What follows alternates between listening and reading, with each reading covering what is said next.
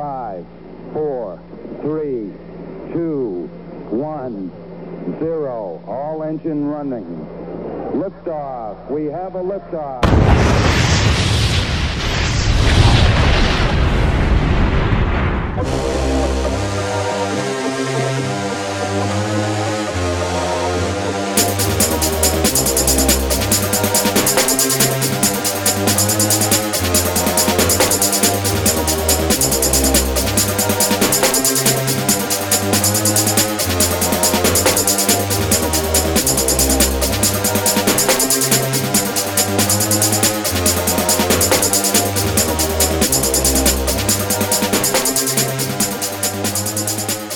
You're listening to 15 Minutes of Flame, the hottest podcast on the internet. All right, we are live with another edition of the Friday FARcast, and today I am joined by the one and only Russ Winter. Russ, how are you today? Super. It is my computer. I'm going through my computer audio. It's good sound. You sound great, my man. Excellent. Okay, I upgraded my computer so that I can actually participate in these podcasts. Yeah. I think I ran 5 in a row that I got dropped. And I think these guys were about getting ready to get rid of me, so I had to make the big investment. And the last podcast I did with William Ramsey was flawless. So, well, that's great. So I left a little message on your Twitter message, which was "Welcome to the 21st century." Right. Yeah, I'm 1999 all the way. I'm staying there too. Right. The future isn't what it was advertised to be. Let's put it that way. Right. Yeah. So we're going to get into Mr. Frank Harris today, right? Not Frank Harris, Frank James. I always want to call him Harris for some reason. I think he's got a couple of pseudonyms, but we're going to get into Frank James today because I did get into him yesterday, and I hadn't read your piece. I did read your piece yesterday after I did my show, and you and I were basically running side by side on this thing in terms of what we noticed and just how bizarre it is and continues to be bizarre. But before we jump into that, I just want to introduce people to today's guest. It's Russ Winter, and he has a website called winterwatch.net. And if you're new to the show, Russ has been a guest a number of times before. He has an excellent, let me just get the blog up here. He has an excellent blog that is continually pumping out high quality content. And it's not just the content, but it's how it's delivered. It's a great looking website. It's easy to read. And Russ does a lot of collaboration with other people. He mentioned that he was on with William Ramsey last week. He does a lot of stuff with Giuseppe and Dave Scorpio, which is how I discovered Russ. And a number of other people. I think Tim Kelly is somebody that you connect with, and Eric, the Trad Cat. So here's just a kind of a view of Russ's site and all the hard work that he puts into it. And Russ has a particular, I think, interest and ability to go into those really dark places that nobody else really wants to get into and talk about the psychopathic element in our society and in our world, and who's behind it, and what are some of the common themes and threads. So, Russ, I want to thank you for doing that stalwart work. And as always, it's good to have you. What is going on, just real quick, because I do want to, and I know it's a little touchy because you have to be careful about what you say, but what is going on the ground in Europe right now that you can share with us? Well, they're in Central Europe, places like Germany, Czech Republic, where I am, and Poland, and there's super pro-Ukraine, very anti-Russian. So the prestige of Russia has totally collapsed, which I think is kind of unfortunate because now they're, Putin wants these countries to pay in legitimate currency. They've done a sanction, which forced Russia into not being able to accept dollars and euros. So why would they be surprised if he's asking for rubles or gold? And a lot of these countries are being very stubborn. This country that I'm in right now, last time I heard, one of my friends was telling me they have 23 days of natural gas left. So what happens when they go to zero? And it's going to take a while for this gas to get geared up into the system and get here. Right. A lot of people don't understand that. Like, you just can't turn the thing on and off again. Right. It takes it's a while. Not like it's not like going to the gas station where somebody brings in a load of gas and puts it in the pump once in a while. It's a little bit like that, but it's pipelines that come through Ukraine and Slovakia to get here. But then the sentiment is super pro Ukrainians. If you're a Ukrainian, you can come in here and there's like 4 or 5 million left of the Ukraine, and most of them are like wealthier people. And I have a little story that I was coming in the alleyway. I have a back entrance into my apartment building, my apartments, so in this old district of Prague. Mm-hmm. And there parked in the alleyway was a very nice car. I mean, like a luxury car. And there's 2 young men, maybe 16, 18, getting out, and what looked like maybe their dad, their father would be my guess. And I didn't see any women. And I looked at the license tag in Ukraine. And the story is that there's like 200,000, 250,000 in the Czech Republic, 2 million in Poland, and they can get a 1-year residence permit and stay here. So it's not the worst thing that's happened to Europe. It's not quite like having the Africa and Middle East swarming over here, because the Ukrainians are pretty good people, but it'll hit the economy here. Running out of gas, we're running out of natural gas, energy, food, and having extra load of what I would call wealthy refugees. And for a while, if they don't speak the language, Czech, they're going to be a bit of a burden. Right. So Russ currently lives in Prague, Czechoslovakia, and this is where these immigrants are starting to show up. Let me ask you a question. Now, do you think that there is a percentage of these Ukrainians who are like pro-Zionist and kind of moving that ideology, the relationship with these oligarchs, into these other states in Central Europe? Do you think that this is part of it, so they can begin to kind of flip places like Poland, who seems to have a very tight relationship with Zelensky, and Hungary and Czechoslovakia and Slovenia? What are your thoughts on that? Well, Hungary's not really anti-Russian. I think he's taken which is Orban, of course. Orban, right? Yeah. Okay. Good. I think he's taking the correct approach.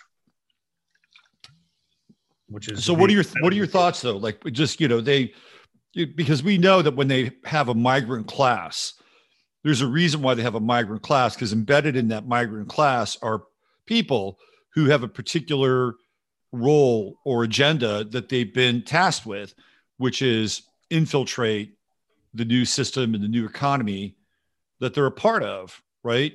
And some of the migrant class are just useless dupes, but not all of them.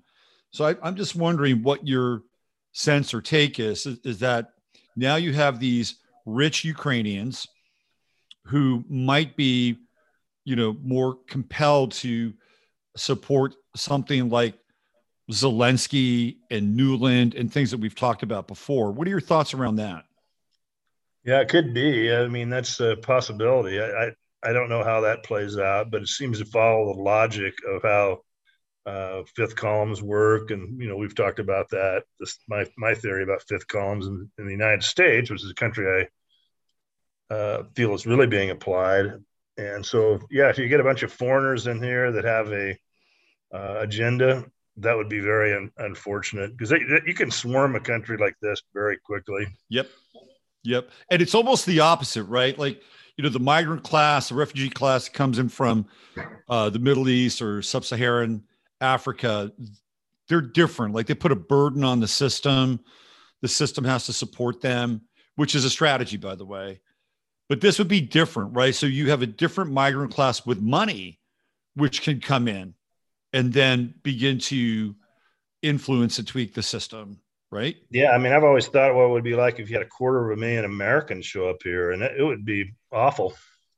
They would be very demanding, and do their.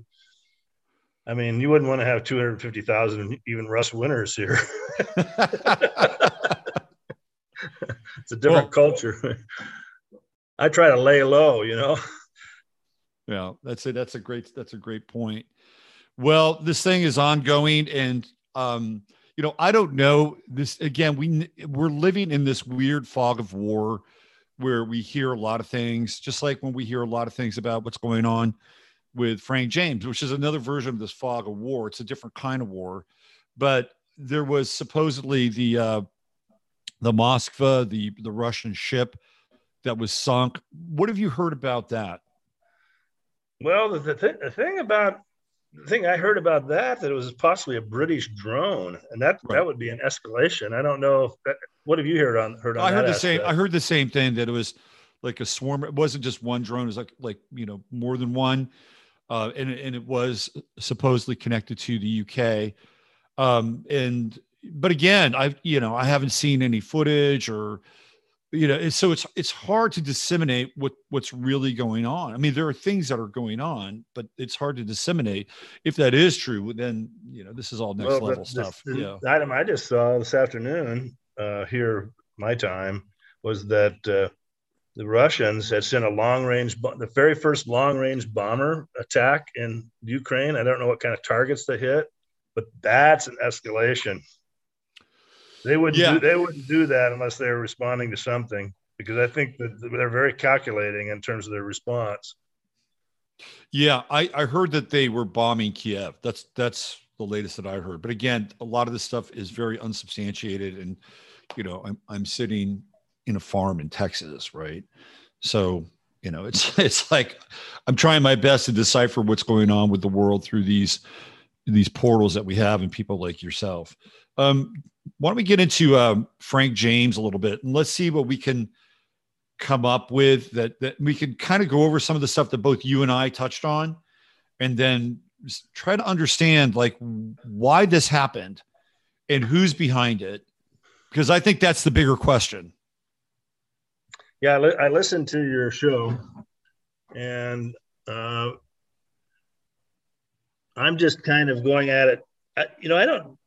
I try to keep the fluff down on my analysis, and I think I'm pretty good at writing sort of very straightforward, a little bit sarcastically sometimes. No, it's good. You have a little touch of humor, which is good. Right, it's sort of tongue in cheek, sort of laughing at these situations. And so I opened mine up. I said the details surrounding the apprehension of one quote unquote Frank James, and I put Frank James in quotes, right, because that's to infer that he's probably a cutout. Right. Defies the imagination. He's 62 years old and looks to be a hobbled 6 foot, supersized 280 pound lard ass. So unless quote unquote Mr. James confesses to this alleged crime, it looks like his defense team will have a heyday with the jury on identification. You see, the Bolo identified the perp as 5'5", 170 pounds. Now you mentioned that. Yep. It has been pretty much verified. I have a clip from a New York Times article quoting the sister, Barbara Jean Gray, Mr. James' sister, says that her brother is 6 foot tall, 300 pounds. So as part of my humor, I have the famous Major League, just a little bit outside clip where just a little bit offside. Yep. Yeah, I mean, that's for the pajama people. I like to kid around with the pajama people. I call the pajama people the oblivious. So I have your website on the screen now, and I'm scrolling through the article as you're reading, and the picture that I'm on right now shows Frank, quote unquote, James, and he's with the arresting officers, including a guy on his left elbow, which has an FBI emblem, or who has an FBI emblem on his jacket. Oh, that's interesting. So now the FBI is involved. I thought he was just supposed to be a person of interest. Guy, and there's no way that he's. The day before, they were saying he was a person of interest. Right. And based on everything that I've seen, I'm not part of the investigation, but they didn't have any. They had, of course, the CCTV cameras, the surveillance cameras at that specific 36th Street subway were not working, which is just classic nonsense. Right. And so really, I mean, what's the evidence that this guy was even there? Figuratively and literally. Well, there is none. It's all vaguely circumstantial. They have the one video clip is some guy waddling down the street with a one of those orange emergency workers vests. He's also wearing a gas mask. Well, at the meeting at the conference they had 4 hours after the event, they said he was wearing a green vest, so they can't even make up their mind on the clothing he's wearing. Right. But there is that weird little clip where this dude is supposedly this dude, and he's waddling down the sidewalk on his way to the subway. But again, that could be anybody. Exactly. Right. Exactly. There's it'd be very easy to stage him because he's wearing a mask. He's waddling. He doesn't look, he doesn't look like the guy that's going to run in there and make a run for it. And I'm not very clear exactly how he pulled this thing off in the subways. First, they said he was standing on a platform and waited for the door about to close, threw the canister or the smoke bombs in and opened fire. That's an awful lot of multitasking for a big lard ass. Well, then they said he was actually on the subway, right? Right. You're right. Then they changed it to that. Right. And he's handling smoke bombs. He's handling weapons. He's, I don't know. He didn't even have a knife or something. Yeah. And then of course there's the leave behind, and the leave behind, he leaves everything behind. He leaves a gun. And this is an important part and something that I talked about, is that they stressed that he left 3 Glock 9mm extended clips. Okay. They said that like 3 times in the story. Well, why are they saying that? Because they want to get rid of the extended clips. Like, and they're like, okay, let's get out. Let's go after the Glock 9s. Right. I could see where after the guys use the clips up, where he might leave those behind. But he leaves the gun. The gun is registered too to him, by the way. Right. Right. And this guy has been on the terrorist list for some 2019. Well, and by the way, he's a felon. And if you're a felon, you cannot own a handgun. So how does a felon get a registered handgun? Like, here we go. Here's another question that nobody's really asking. I think their argument is they're going to say that he's bought it in more liberal states, I guess. And it doesn't matter. It doesn't matter. If you are a felon, this is on the national database. If you're a felon, you cannot own a handgun. Now, you could buy an illegal handgun, but you can't get an okay through the gun registry. There's a process, right? You have to check a box, right? And the box is that you are a convicted felon. Well, if you check that and you go and have the complete the process, you'll be rejected. Now, if you don't check the box and it is your real name and you have all the real identification that's on there, you will come up because you're part of a registry. And from what I understand, the FBI will be at that gun seller within 15 minutes because they're trying to sell a legal firearm to somebody who cannot possess one. So that is just a big red flag. Like, how does a guy, because you've seen the pictures of him in an orange jumpsuit because he was incarcerated. How does he get a legal handgun? Oh, well, guess what? It's registered and it's registered to him. So we know it's him. He left that behind. He left everything behind. He left the keys to the U-Haul truck behind. I think the rental contract. He left a credit card, his phone. I call those breadcrumbs. I mean, that really is ridiculous. So, I mean, he rented a vehicle in his name in an urban location like New York, which he rented it from Wisconsin and drove it in there. Yeah. And he drove it to New York. Why? I mean, why would you go into New York? I mean, last time I was in New York, you get a car there, you're just stuck. It's insane, right? I mean, and this is a guy who theoretically has a relationship with the city of Chicago because he's got a number of addresses and seems to have spent a fair amount of time between Indiana, Chicago, and Wisconsin, that whole kind of tri-state area. He could have just gone to Chicago because they've got subways there. Lori Lightfoot's a shitty mayor. She pops up on a profile that clearly he is against because he's made a number of videos where he's quote unquote homophobic, right? So why not just drive to Chicago? It's a lot closer. Yeah, or just fly in or take a bus or something. But yeah, it doesn't make any sense. Rent a vehicle from Wisconsin, drive it into Brooklyn of all places, which is just, Eric Adams' old district, by the way. You got a U-Haul. What's going to move? Is he moving? Did he bring his furniture with him or something? I guess that part hasn't been stated, but to use it on this crime is absurd because he's waddling around. He's 6 foot tall, 300 pounds. I have a clip of him waddling down the sidewalk. Can you play that? Let me see if I can find it. I have it on the, it's the arrest. Is it the arrest? I start out, here is the morbidly obese, rather handicapped, quote unquote, Mr. James. He waddles toward the subway station carrying a bag and a suitcase. Why did he need an abandoned I have a rental car. It was a rental truck. Yeah. Let me scroll down a little bit here. It shows him walking down the street. I think everybody. Yeah, here we go. Here we go. This is, here we go. I have the sound down on it, but that's okay. All right. Now this guy is five. Oh, look at that. Yeah, let's look at this one. But look, I'm really looking at the next one, and he's walking down the sidewalk. Here, He looks like he's dim-witted. He can't even figure out how to get into the turnstile.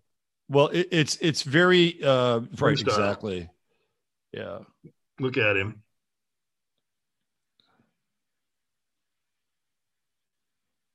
And again, it's very dubious. It's like, is this the guy? Now he's got a lazy left eye. Now he's pointing this out like it's not working. Oh my God. Let's go over to the next one, dude. He looks like a pumpkin. What a ridiculous thing. Yeah. And there's no identifying features. You don't know who that is. Exactly. Okay. Then the one right below that I think is worth watching just so you can kind of get. All right. Let's get to that one. What kind of tremendous physical ability he has to carry out this crime and multitask and. Oh yeah. This is the one. This is the clip that I was referring to. Here we go. Of course, we have this. He's got a fucking suitcase and a bag. Why? And there's the orange vest, not green, like they keep saying. He's kind of limping a little bit. He's 62 years old. He's not in great shape. Well, if this is even him, right? I mean, we don't even know if this is him because it's just so utterly bizarre. Let me go back to your article. Amy, where are you here? Now, by the way, when he goes into the subway entrance, this is at 6:15 in the morning. This is like a full 2.5 hours before he opened up on the passengers at the 36th Street station. So he gets up early, waddles down the street. He's got a rental truck parked someplace, and then he shows up 2.5 hours to enter the subway. What's he doing in the next 2.5 hours? Yeah, that's a big gap. Lie down on a bench and take a nap, or what the heck?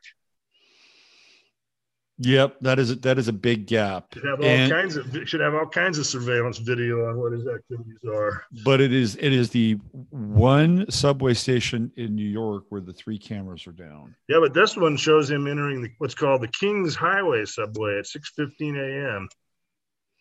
Let's play this clip. I mean, let me go back here. I want to add a little bit of sound to this because I want to hear Eric Adams make an idiot out of himself. All right, let's play this. My fellow New Yorkers, we got him. We got him.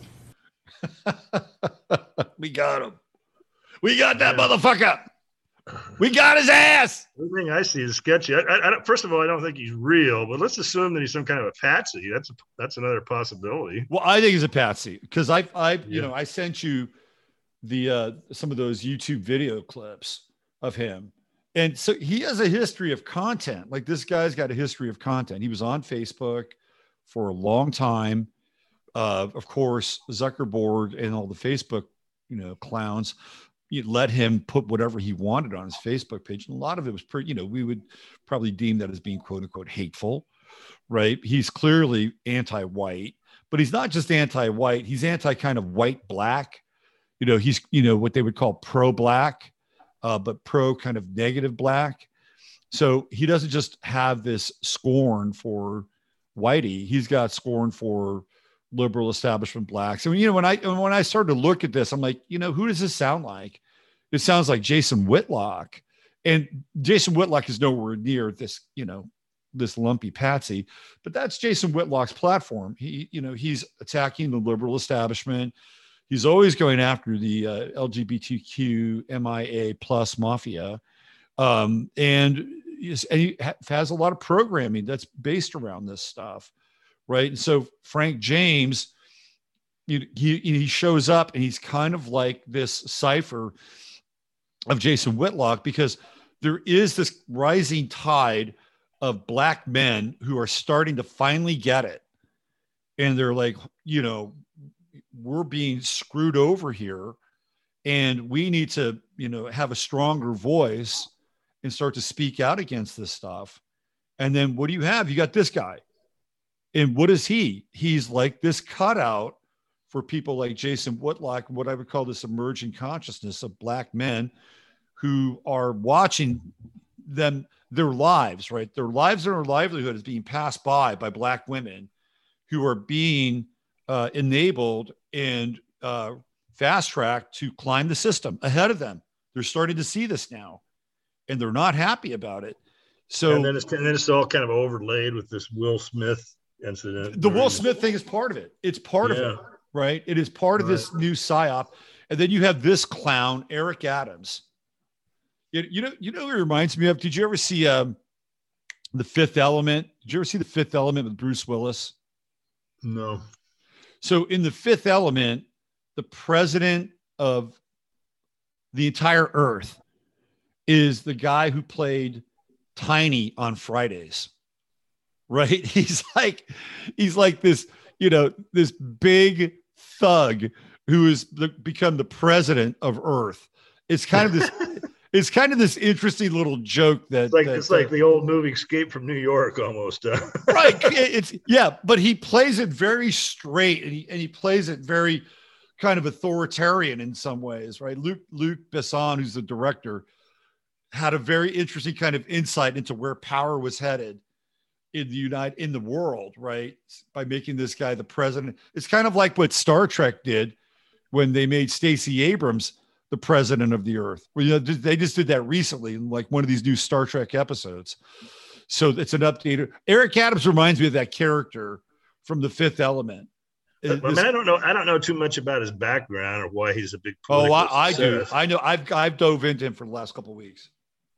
Yeah, I saw that. I didn't get around to your show on that one, but we had an old saying in Kansas growing up, is that when you saw a turtle on a fence post, and you ask the question, well, how'd that happen?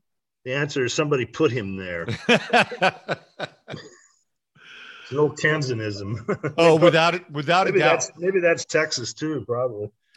Well, it would fit here because we do have some turtles here. Yeah. So, okay. Adams says that he's going to be tough on crime. Now, this guy, Frank James, actually made a video. This is where it gets really weird because, is he somebody that is a patsy, and a setup for where New York is going? Now, he makes a video that's critical of Eric Adams and calls him out because Eric Adams is going after the homeless because that's what he's going to do. It's going to be a cosmetic war on crime. Well, what are we going to do? We're going to clean up the streets, and we're going to pick up the homeless, and we're going to get them the hell out of here. It's just this low hanging fruit. And Frank James is basically saying, well, of course, and who are the homeless? Well, it's mostly black people, and mostly black people who are addicted to drugs. But that's true, right? He's not saying anything that's not true. And so he does a bit of a diss video for Eric Adams. And then where does he go? He goes to Brooklyn, where Eric Adams has been the mayor, right? Does he have the wherewithal to understand and know all this? I don't know. But clearly within 48 hours, this is a major win for Eric Adams. We got him. Right? So he's going to turn this into a political victory. Yeah. Well, another thing that doesn't combine with this Mr. James is that his angst was, I mean, it seemed like it was mostly against Whitey. Was that correct? Well, it was whites and white blacks, right? Like he had a special animus reserved. So mixed marriages and things like that. Exactly. Yes. Okay. Yeah. So he's a kind of a black nationalist. They would call like black truth or black nationalist or pro-black. That's the phrase. Well, he must not be that anti-white, because if you look at I have this clip called the Brooklyn subway shooting, and there's really not too much video of the victims of this thing. I'm going to play it right now. How many white people do you see? I see Asians, Hispanics, blacks, mixed race folks here. A lot of Asians. Yeah, there's a white guy. There's a white woman. Not very many. What's the lady in maroon at 47 seconds? 47 seconds. Can you hear me, Robert? Yeah.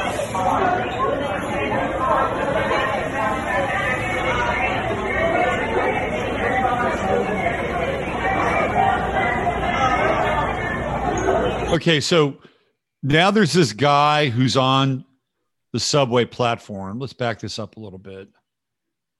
Too bad I can slow this down. If it was on YouTube, the larger point I'm making, separate from all the little detail you're seeing here, the song and dance, is that we're all the white victims. These are mostly people of color, what you call people of color. Right. No, the quote unquote white victims are taking the car service. Right. Exactly. Let's see. They're not riding the subway. So it's a totally illogical target.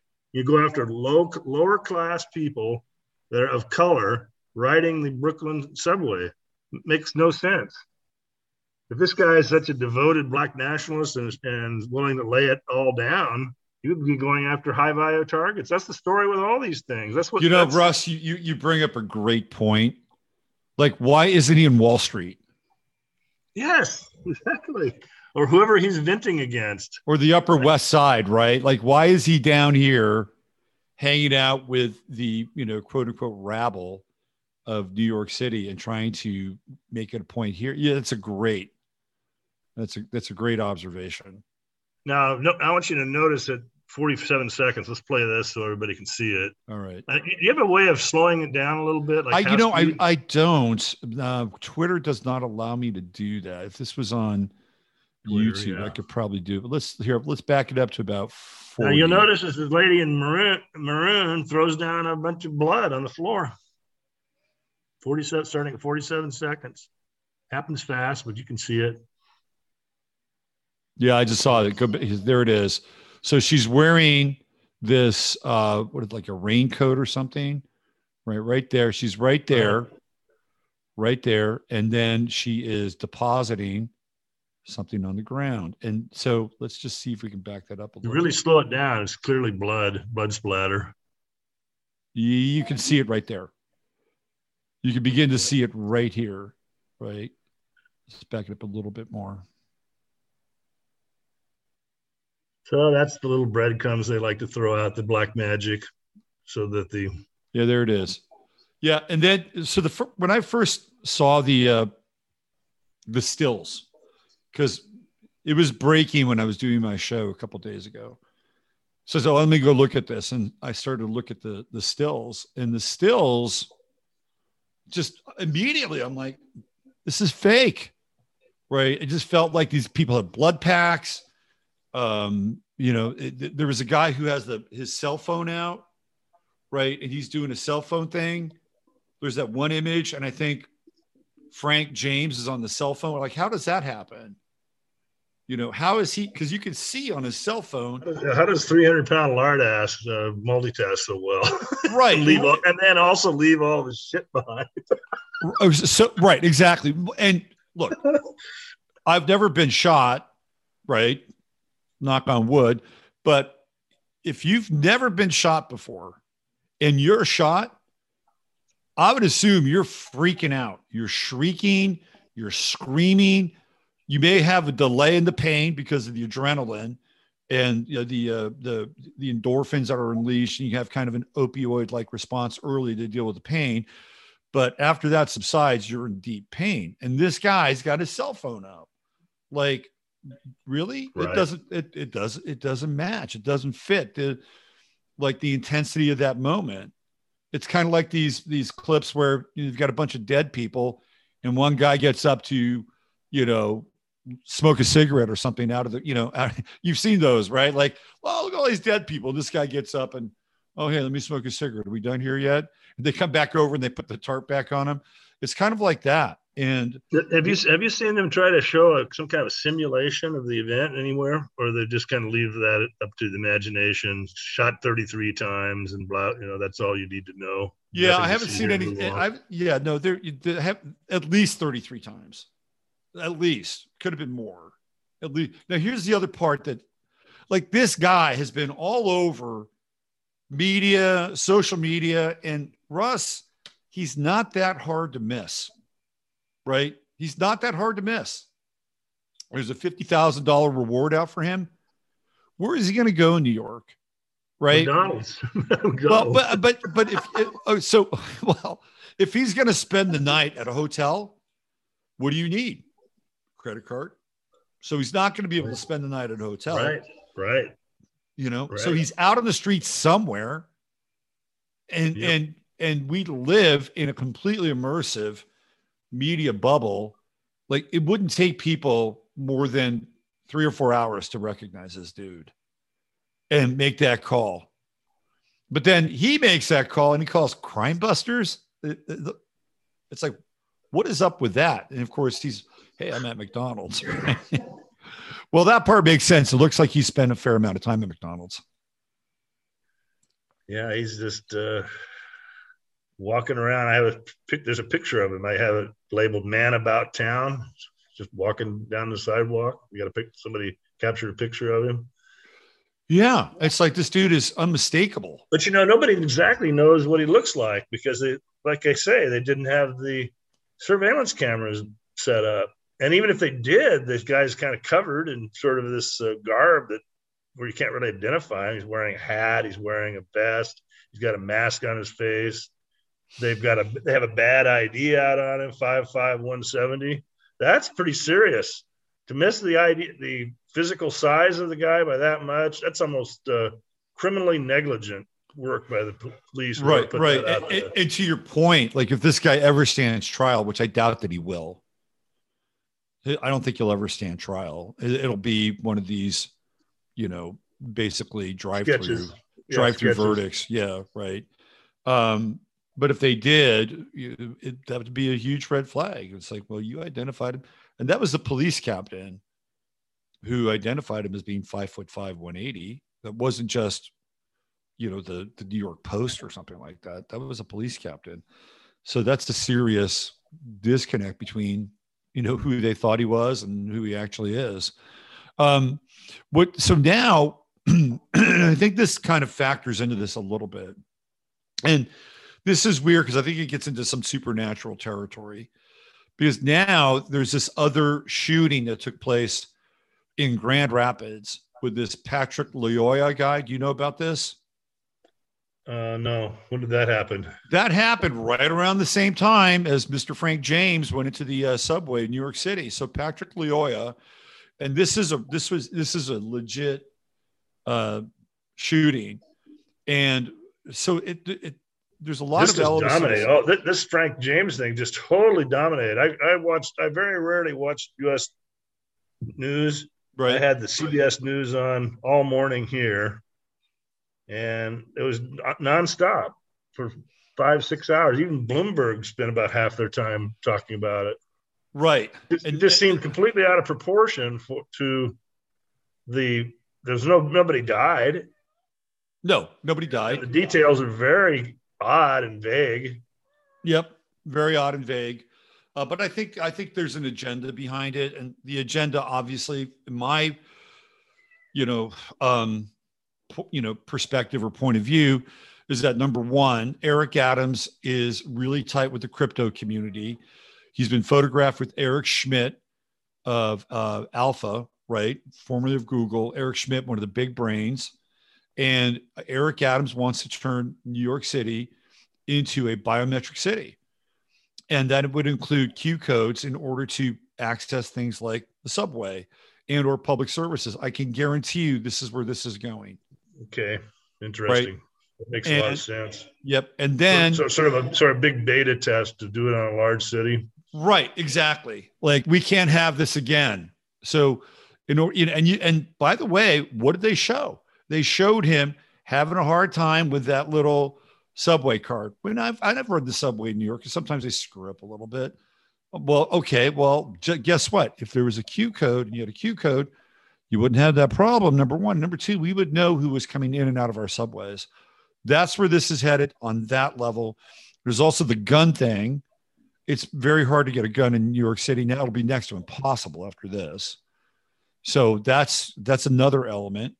And it will be another opportunity for Eric Adams to, not just Eric Adams, but Kathy Hochul, because she was in on this, and she's a nutbag, and she's going to go all in on making guns harder to get outside of New York City because she's the governor. I think she might have won one election in her entire life, and even that was dubious. So they'll crack down on people like in, Western New York, where it's a very different environment than New York City. And there are people up there who do have guns and they do go hunting, right? Well, they'll crack down on those people too.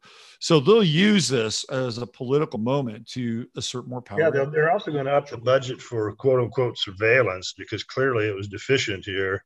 Right. And some big shots probably going to get the contract for that. Oh, Eric Adams has this all worked out. Trust me. That's his MO. He already has his vendors pre-approved, lined up. This is how he got into power. He is like get federal money to come in. Oh, absolutely. Yeah. Eric Adams is not book smart. He's not book smart. He's dyslexic, right? He managed to get some degrees, but he's street smart. He's very street smart. He knows how to make deals. He knows how to play any side that he needs to play in order to get political advantage. So, well, the media, the Lugan press, did not run away from the surveillance camera deficiency. They've spent some time on it, and interviewed some people I noticed, and I kind of thought, well, that's interesting. They're not hiding this. It's not exactly. Well, there's a reason why. It's not like the Pentagon on 9/11 when 99 out of 100 security cameras didn't work. Nothing like that. But nobody knows about. Yeah. So there's a reason why, right? Because let's just get cameras everywhere. Let's turn New York City into London, and let's have a massive CCTV. People running the monitors, putting eyes on it. Computers, probably big computer detections. Right. And also, and this is what they love to do. They'll turn the citizens who are really the inmates into the prison guards, and they'll have apps on their phones that will connect into whatever mainframe or network that they're running the surveillance on. So instead of having all these cameras, which they'll basically weaponize the populace so that the populace with their cell phones and their apps now become the CCTV. That'll happen. Well, who dominates this surveillance industry? China and Israel. Israel is also very deeply connected into surveillance and the accumulation of biometric data. Right. So they're going to get big contracts. That makes total sense. Eric Adams has been to Israel 5 times. What was his purpose there besides kissing the wall? Did he actually was looking into surveillance equipment? Well, it was during that time. Drones. I think they might be using drones too. Well, it was during that time when Israel's bringing a bunch of people over from like police chiefs and captains, and he was a captain, so that they could be trained in Israeli defense, Israeli security, and Israeli policing. So they were bringing all these people over from the United States, like the guy who was the police chief of Ferguson, whose name I forget. He went to Israel. Like he went there on guess whose dime? The Department of Homeland Security. So the Yeah, that's Department been of Homeland going on. Security, Yeah. so they were sending these people over to Israel, you know, and they would go there 2, 3, 4, 5 times. And they would say, well, this is how we deal with the Palestinians. Right. And so they would get them into this mindset and they would train them. And then they would come back and bring that training into the local police department. And of course, one of the things that they started to also do was to bring in these Krav Maga instructors. And Krav Maga is an Israeli version of Brazilian Jiu-Jitsu. So now you have that, right? Now you have this other overlay that's going on there. And of course, you just like start kicking the crap out of people, huh? right, exactly. Exactly. And then, you know, Israel has been deeply involved in like the NSA. I've talked about this before. You know, there's this company called Verint, and I forget the other one. I always want to call it like Nalus or something like that. But Verint is one of two companies, I'm not sure if they still are. I bet you they are. One of two companies that were essentially running the NSA surveillance program. Right. So the NSA outsourced their surveillance program to an Israeli company. And this is not uncommon, by the way. So this company, Verint, you know, would basically set up the pipeline and, you know, the fiber optics and all the stuff, right? So the NSA could be watching this video right now. But guess who else is watching this video? Israel's watching this video. So these are. I put a paragraph. I'll read this to you because I think it ties into what you're saying about the psychology, the Psyop part of it. Yeah. And I say, what we are asked to believe. The Keystone cops were handicapped on this one because, wouldn't you know it, the MTA surveillance cameras weren't working at the subway station involved. That's more Hanlon's razor for the pajama people to grin and bear.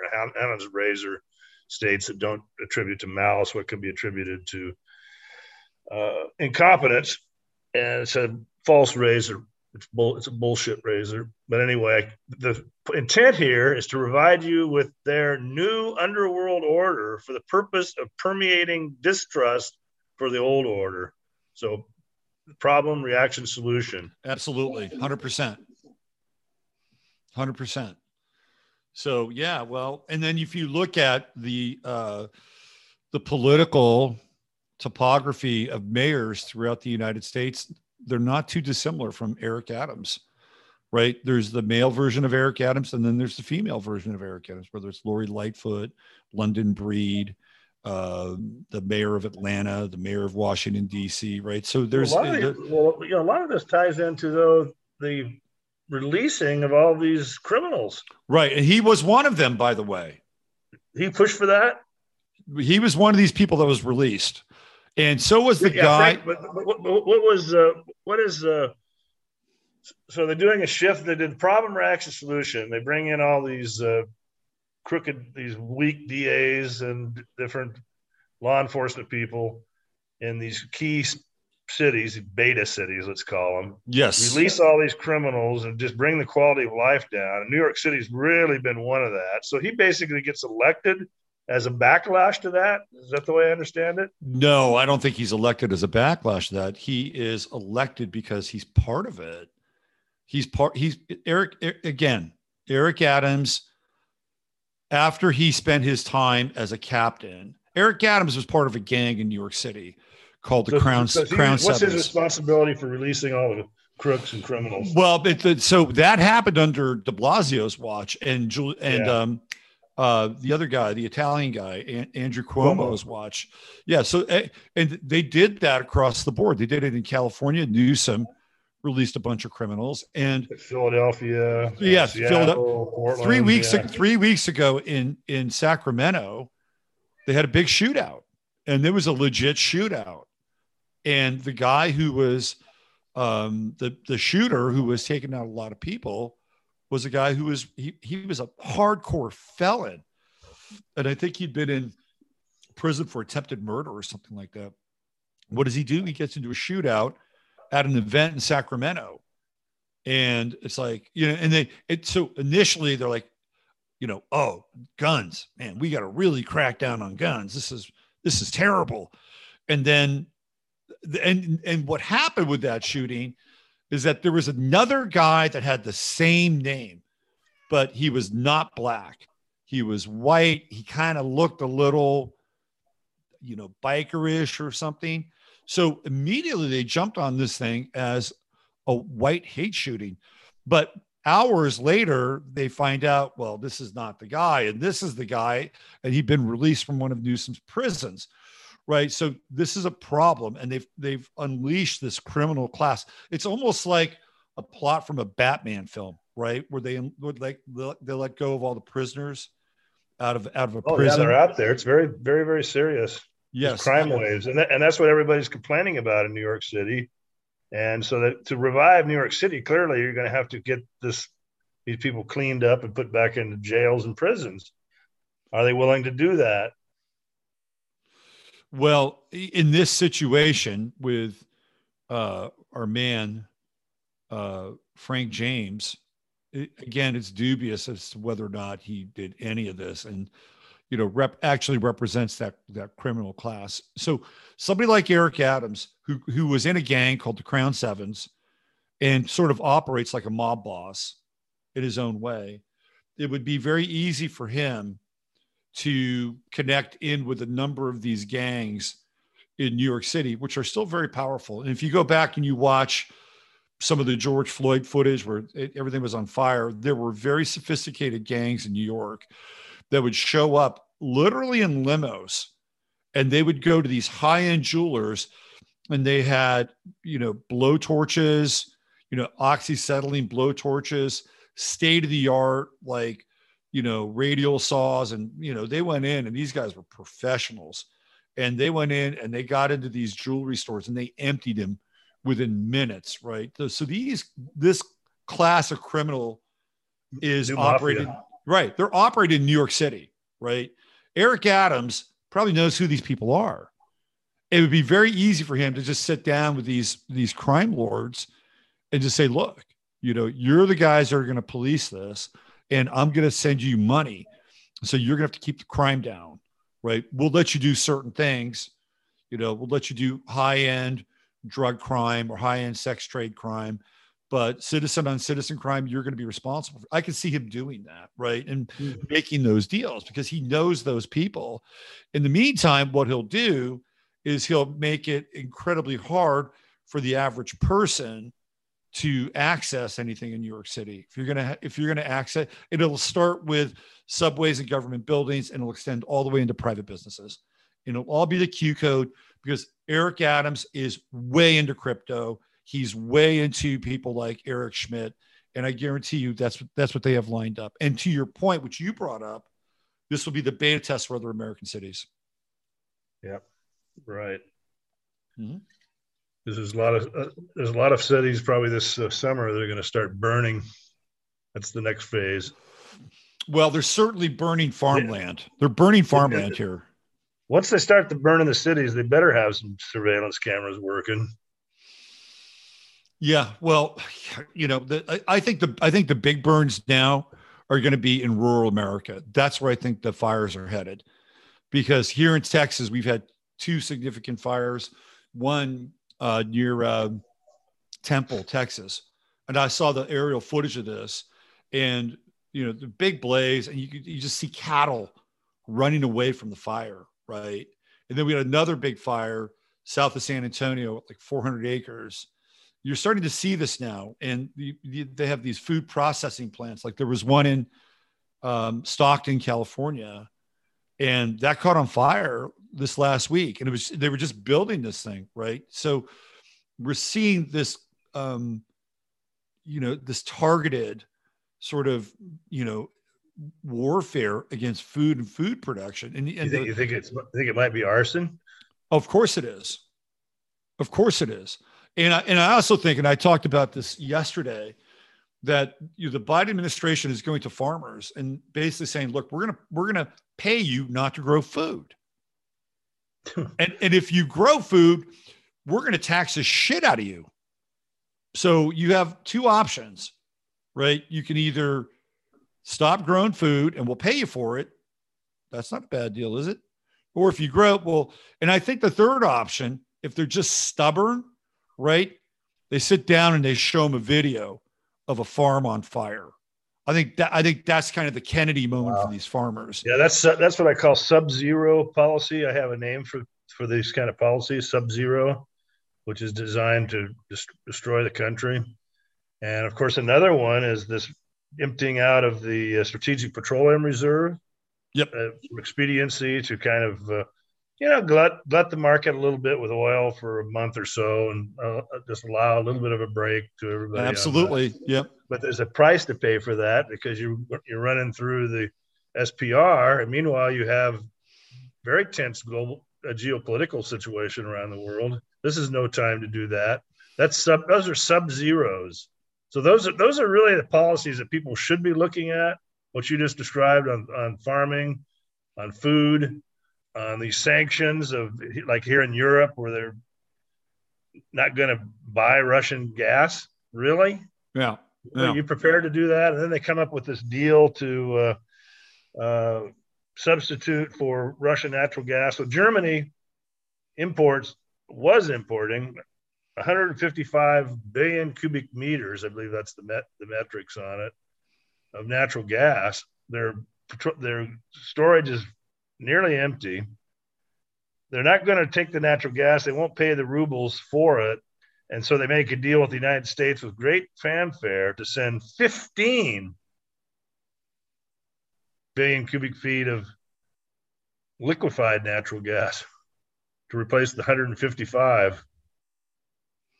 So the United States gets a little market there, but that's sub-zero policy. At what cost to the people? Right. It's not enough to cover. It's not enough to cover the VIG.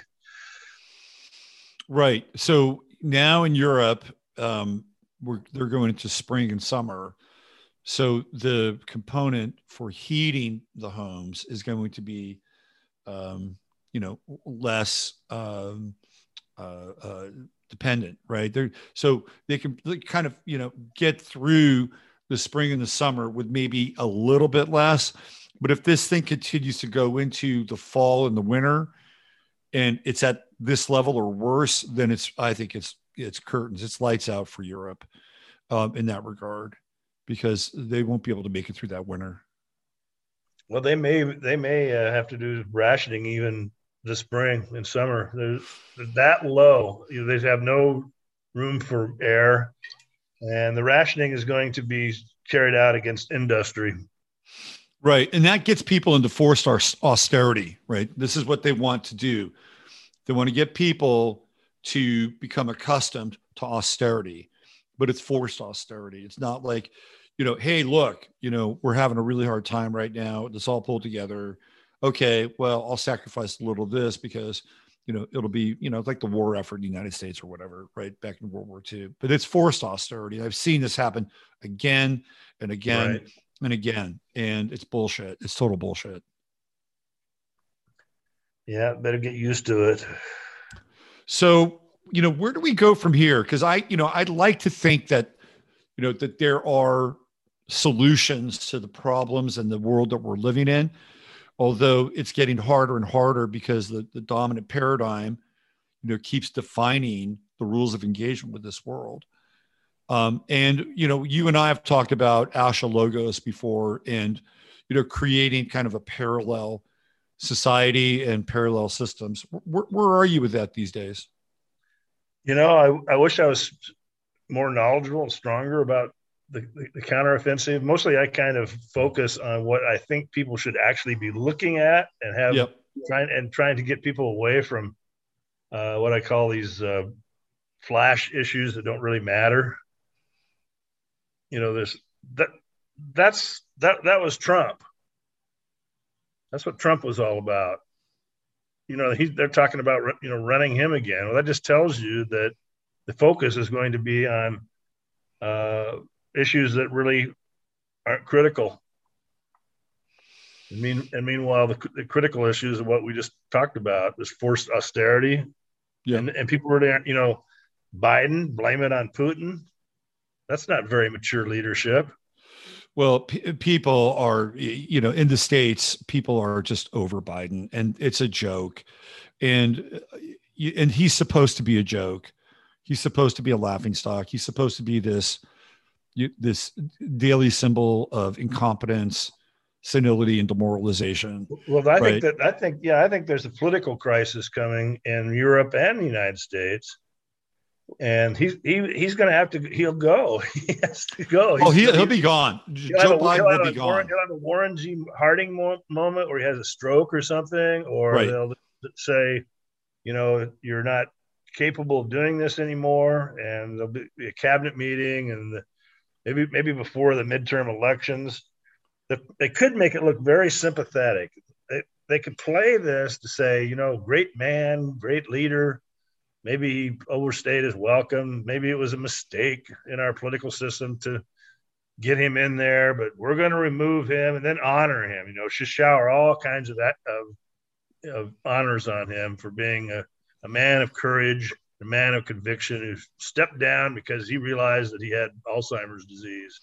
That as a mature leader, and play it that way, and then bring in Kamala Harris, who's a jackal, looks like a jackal, acts like a jackal, a cackling jackal.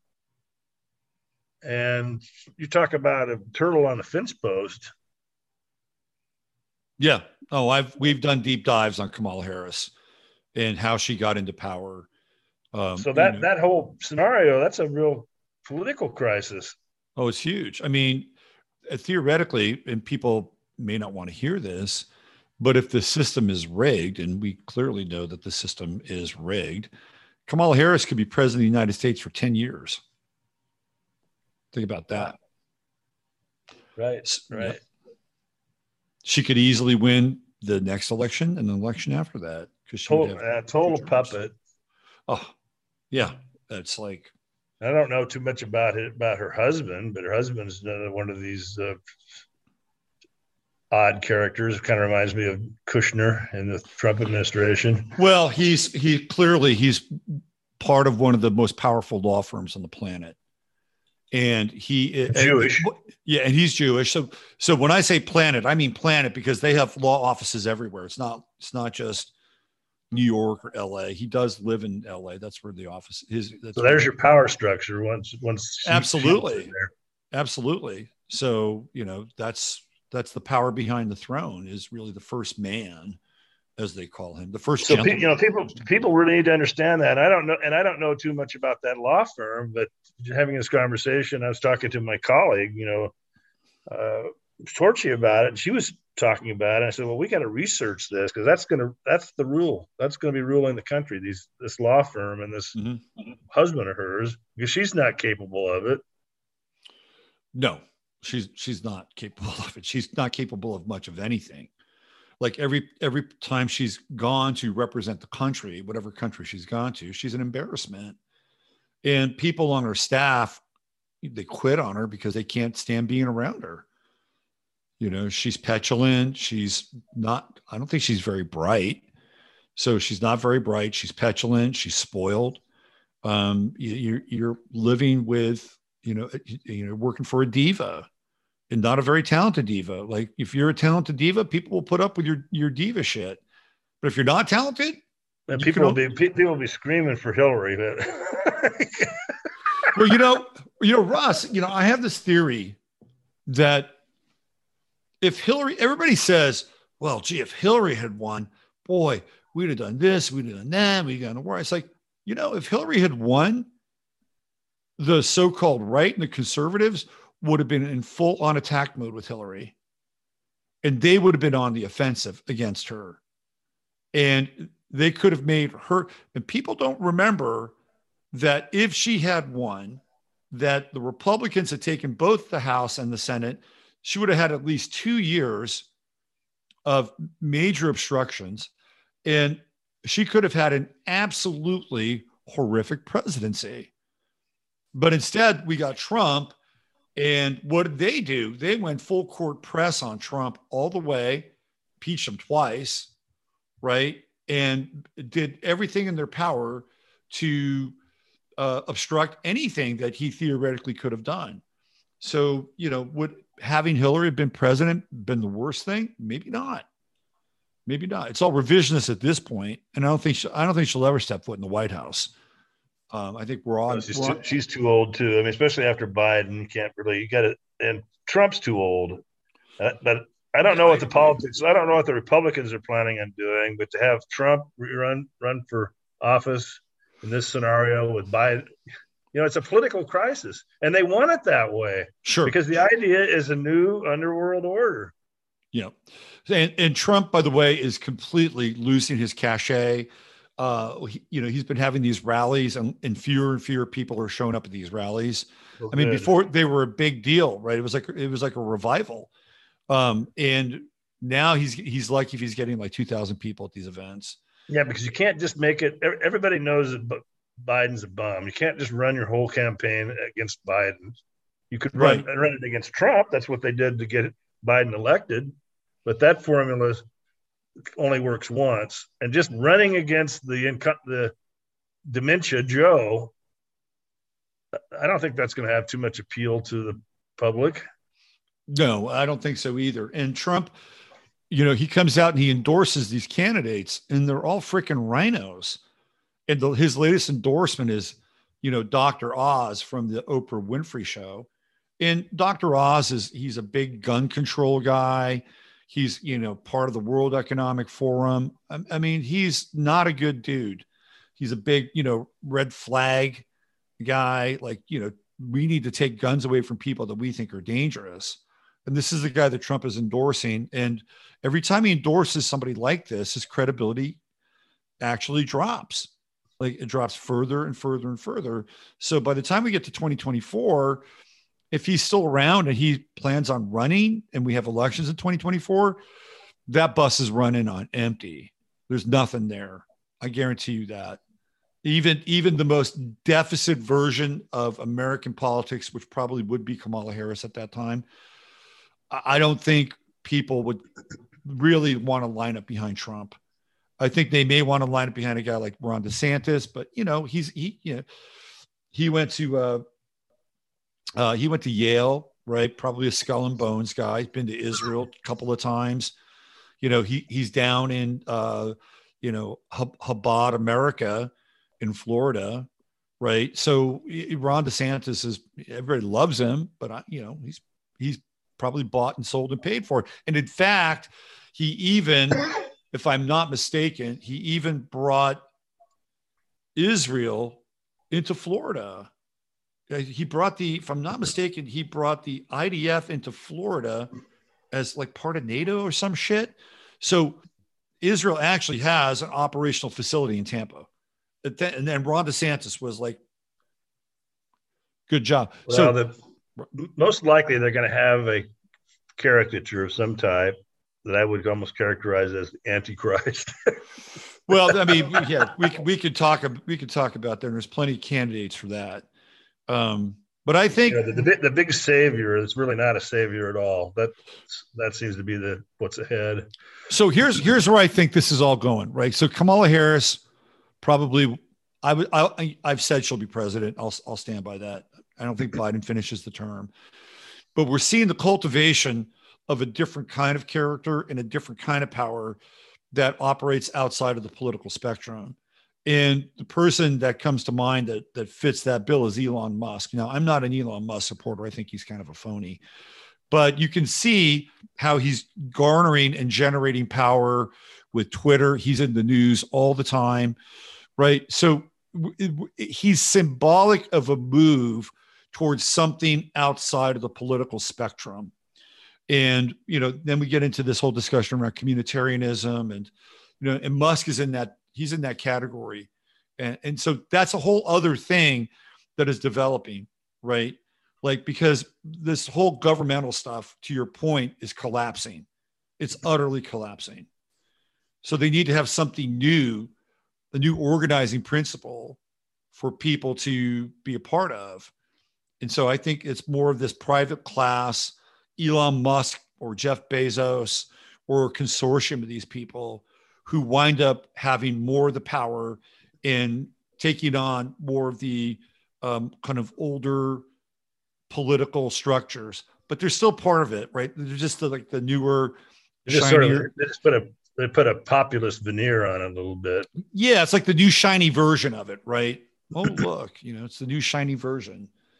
So I think that's kind of where this is headed. And well, so money talks in the United States. I mean, it just dominates everything. So unless you're a billionaire, you know, there's no William Jennings Bryans out there. There's nothing like that. There's no possibility. No, you're not going to see somebody who's a populist, a real populist. And I don't think Trump was a real populist, although people did relate to him because he was rough around the edges. But I'm talking about even richer than Trump, because he's kind of almost like a phony rich. Yes, that's true. Yeah, and I'm not even sure how much real money Musk has. I don't. It's bubble money. Yeah, Tesla, who knows? Stock. Who knows, right? I'll tell you who does have a lot of coin is Peter Thiel. Peter Thiel has a lot of money. I think he's a bad actor. I think he is too. But he's got a lot. I mean, he claims to be a libertarian and all this shit, but I'm not convinced, right? I think he is a bad actor. He's got a lot of money though, because he was in on a lot of these things very early on. But the people that have money, real, if you make a difference kind of money, they go along with the program, Russ. They can do pump and dumps. I mean, this whole Musk thing, who knows how much Twitter he bought or what he bought it for. He bought, 10% position. At what price? For how long? And now he's got the price of the stock headed higher. Right, exactly. And so he does not hold the majority share anymore, by the way. He could just dump it. He's not the majority share. Guess who the majority shareholder is now? Paul Singer. Paul Singer in Vanguard.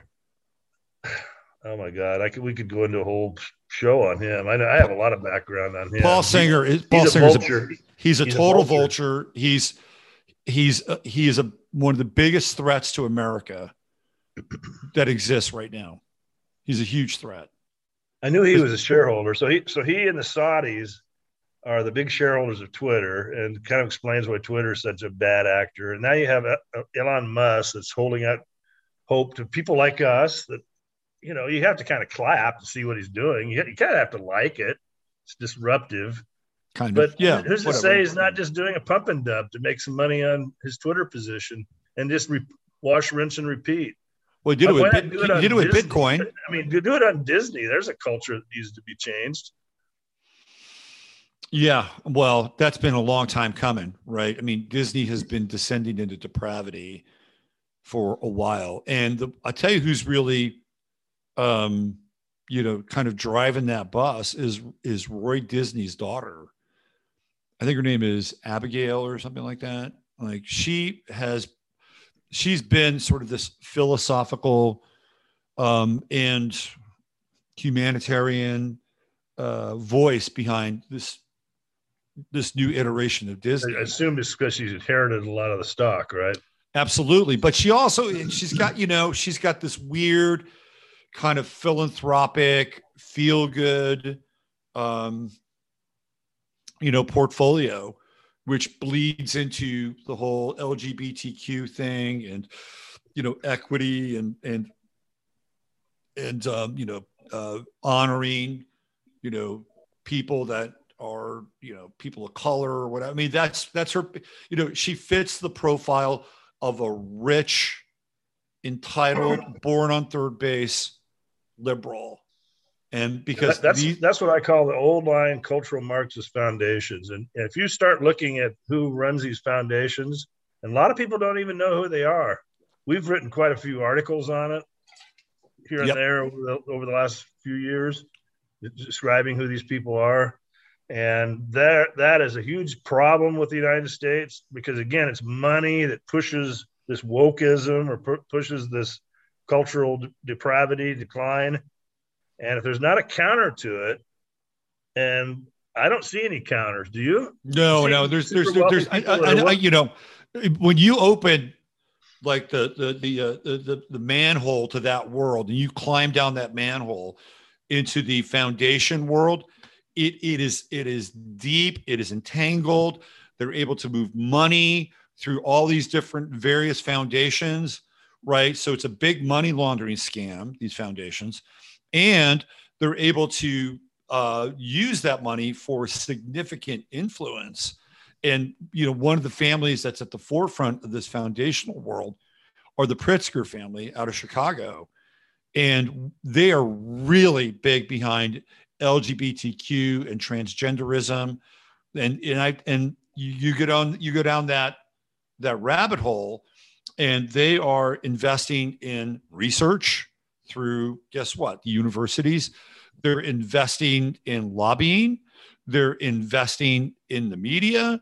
They're investing in these businesses that are like the support wing of the whole LGBTQ thing, which is like counseling, right? This is a new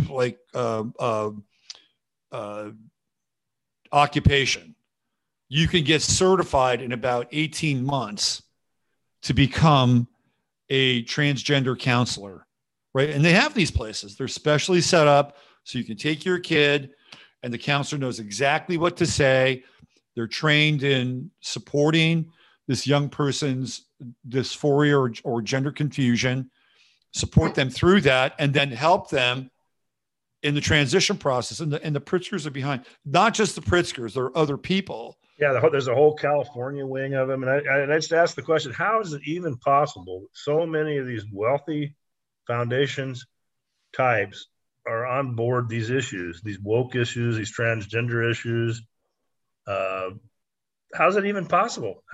How could you have 100 billionaires and that 70 or 80% of them are all on board this weird shit? How do you even explain that? Yeah. So here's what I think. I think you have to go all the way back to when, who was it? Jacob Schiff met with like Rockefeller and JP Morgan and, the robber barons, right? And the story. Jacob Schiff introduces himself to them and says, I'm a representative of Mr. Rothschild. I'm sure you've heard of him, blah, blah, blah, blah, blah. And they're like, oh, yeah. Well, Mr. Rothschild would like to work with you and would like to enhance your positions on certain things. And basically they said, we're fine. We don't need Mr. Rothschild's help. And then I think it was either the next day or the day after, like their Titanic, their wealth, their wealth through the stock market and various things dropped by about a quarter. Right. Yeah. A lot of control over that kind of stuff. Right. So Schiff came back and said, well, we noticed that you had a little bit of a problem there with your holdings. And he was basically saying, look, if you don't work with us, we're going to continue to do this. We're going to ruin you. Right. And they're like, oh, okay. Well, yeah, thanks. You've made that pretty clear. So we may as well work with you and we'll make more money instead of lose it all. And I think that's what happens for us. Yeah. It's the turtle on the fence post. Yeah. Yeah. It's for all these people. Yeah. They're put there. Yeah. And then maybe somewhere in the back of their mind, it's the political rationale, which is, well, I'll do this, but maybe I can do some good, even though I'm doing a whole lot of bad. And there's only one way to explain this. And it's a grand conspiracy, exactly how you described it in the initial phase. It has to be a super control mechanism. It's no accident that 70 to 80% of the foundations are freaks. It's no accident. It's just not possible. Right. Possible any other way, unless unless there's the turtle on the fence post analogy and who put them there. And I think it's who you described. Maybe a slightly more complex, but something along that line. It's sort of for a long time, I thought it was kind of like a British deal, Judeo-British, City of London. It's kind of morphed a little bit. The war business is a very important aspect of it. These people seem to be largely neocons. By the way, you guys did a really good show on the neocons. You and that was really good. Yeah, I listened to that. Yeah, I enjoyed doing that with those guys. And again, we're up to our eyeballs in the freaking neocons in Ukraine, and how's that possible? I mean, I kind of get that part of it because it's war business, and war business is highly profitable. And I understand maybe the power, the disposition of that. I'm having a really hard time with the cultural aspect of it, and all these foundations being on board this cultural rot. So overwhelming. It doesn't seem to be anybody decent with a couple $1 billion to weigh in on the other side. How can that even be possible? Yeah. It's so you have like the DeVos family, And the DeVos family, of course, connected to Amway. They have a lot of money. Obviously, they have a shit ton of money. They own, I think, the Orlando Magic basketball team, and supposedly conservative. But where do they weigh in on any of this stuff? You have the Mercer family, who were big backers of Breitbart and Steve Bannon, right? And supposedly conservative, but it's always conservative with ties. But they're neocons, right? Ties to a certain country that they really have a very strong allegiance to, maybe more so than this one. So yeah, I mean the conservative. Who was the other guy? Was what was the guy? He was from California. Philip, I forget his last name now, but he was one of these guys, super rich. I think he spent a lot of time in Colorado. But even like the Walton family, who are freaking, stinking rich, like they have absolutely zero interest. just like Scotch Irish Arkansas, and never really stepped up to the plate for true American values or anything like that. None of it. No. So yeah, there's really very few people that are aligned with the values that we we think are the values that we should live by, because they're the ones that keep us the most free and have the greatest level of equality and truth and opportunity for people. There's just not that many there who are, and if they are there, they're very quiet, and they probably try to do what they can behind the scenes. But this is an avalanche that we're dealing with now. Yeah. And then on the political side, there's been a lot of people were purged in this sort of pre 9/11 era. The Wellstone, that was an assassination. Oh yeah, for sure. Yeah. John, the Hunt or Hines, I think that was a political assassination. I think that the guy Hale Boggs out there in Alaska, wow, I have a great article on that. Yeah, right. We've talked about the Hale Boggs thing, which is really weird. Really, really, really weird. Yeah, if you want to hear about a weird assassination that nobody knows about, just go to my site, enter Hale Boggs, and look into that story. Very few people have actually read that article, but that was really telling. Right, and the weird thing is, like, Begich, the whole Begich. Oh my God! Yeah. Angle. How bizarre is that? No kidding. is what the Congressman Begich, to remind everybody. Did you cover this on your show? I talked about it. Yeah, but go ahead, talk about it. Well, just briefly. Essentially, what happened is Hale Boggs goes out on a camp, Alaska, to campaign for this Congressman Begich, who's a friend of his, and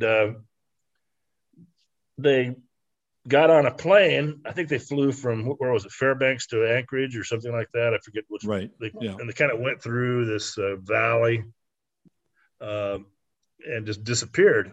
Never found the plane.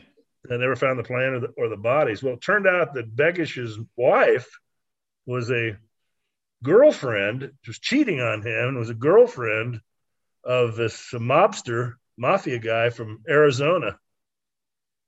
And so they carried out the hit. That's right. They carried out the hit because Nick Begich, the mob was moving in to Alaska to deal cocaine and to have hookers, whatever, for the oil workers, right? So they're building the pipeline. They're like, hey, man, we can make a lot of money selling cocaine to these roughnecks up there and supply them with women. And that's what they were doing. And Nick Begich was not into it. Yeah, he was old school. He kind of he was an old value type of guy. Meanwhile, so that's what we're talking about, the purge. Yeah. His wife is banging this mafia guy who's setting everything up and then getting orders to put a hit out on Nick Begich, and Hale Boggs is part of it. It's just the whole story's bizarre. It's totally bizarre. Yeah, I mean, the question is, was Begich the primary target? Seemed to be. Hale Boggs was collateral damage, but the reasons to get rid of Hale Boggs too. So I think it was just like the perfect combo assassination for the deep state or whatever you want to call it. But it's quite a story, and I'll tell you what, I think I'm the only guy out there that's written the real details on this story. It's one of the articles I'm most proud of, and it doesn't get any attention. So we stumbled across a really good podcast that this journalist did who covered the story, and there's about 4 or 5 parts to it. It's a really good podcast. Yeah. That's kind of what I based some of my work. You know the one. You know the one I'm talking about, right? It's really excellent. He didn't really go deep enough down the rabbit hole, but he certainly presented the key factors. But he's kind of one of these guys that's afraid of being called a conspiracy theorist. Right. He's very clear about that. But what he does do is he does figure out and attribute enough evidence. I think this guy's name was Tony something, right? The guy from Arizona. There's enough evidence to completely link it to him, that he was the one that set everything up. I'll tell you another really weird political assassination, and I believe it's an assassination, is this guy Scoop Jackson, right? Isn't that his name? The guy Scoop, he's from Idaho. The senator from Idaho. Do you know that story? Scoop Jackson was the Washington State. That's him. It's Scoop. So Scoop Jackson. Well, Scoop Jackson's kind of a neocon. He is a neocon. He is absolutely the inspiration for the neocons. But the Henry M. Scoop Jackson, the way that he died is really bizarre. So there was that Korean Airlines flight 007. You're thinking of a different guy. Who are you thinking of? No. Scoop Jackson talks about this. He talks about that flight going down. Oh, okay. He gives KAL, yeah, right. KAL 007, right? Which has the American congressman on there, right, who is, right, going after the communists. Right. And he's talking about what happened. He suffers a heart attack during the press conference. And I think either later that day or the next day, he's dead. Right. It's the weirdest thing, right? What do you think his connection was to this congressman going down? Well, I think they hit him with a heart attack. He was also on the head of the intelligence committees or foreign policies. He was a very powerful, almost CIA-controlled senator. He was one of these. State. He was one of these guys who was a social dove. Like his social policies were really liberal in a lot of ways.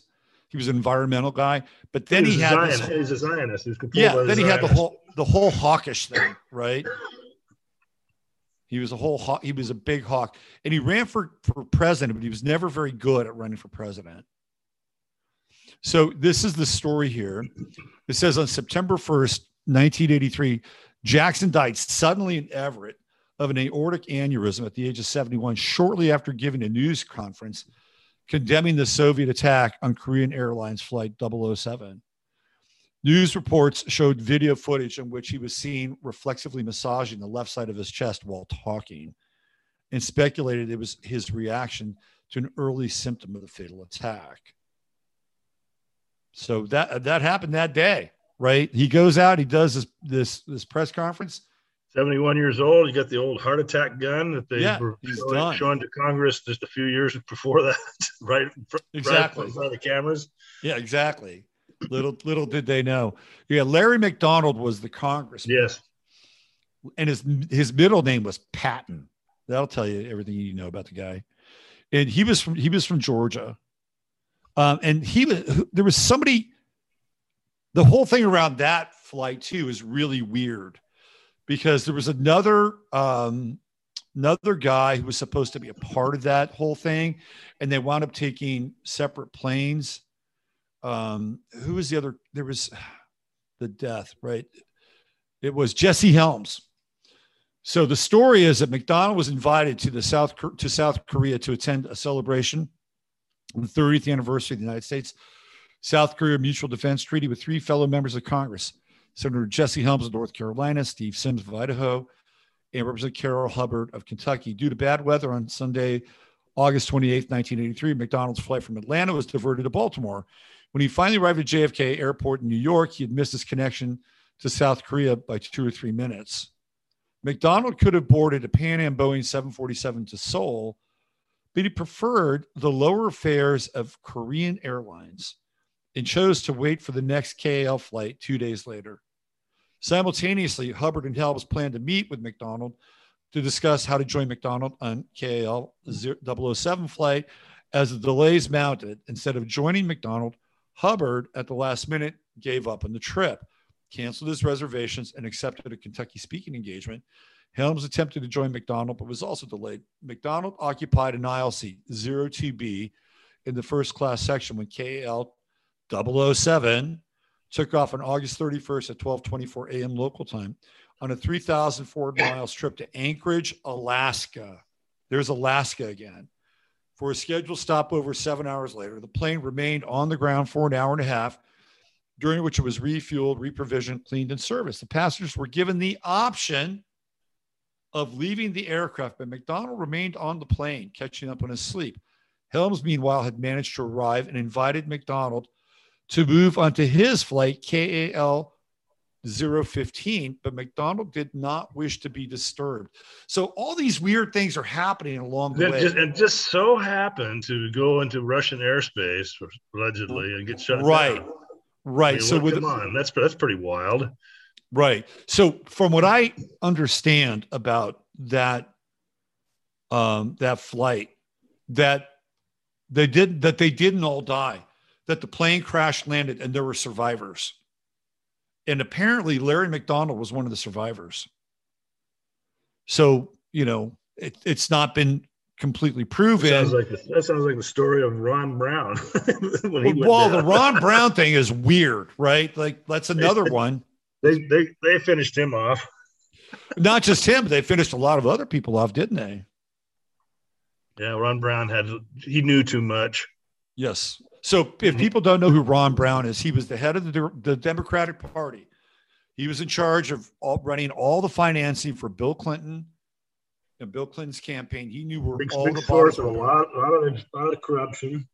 Knew where all the bodies were buried. So Ron Brown and a group of quote unquote business leaders were headed to Kosovo, like the Balkans area. Now they're going to go in, they're going to start doing business, right? Let's go in and start doing business there.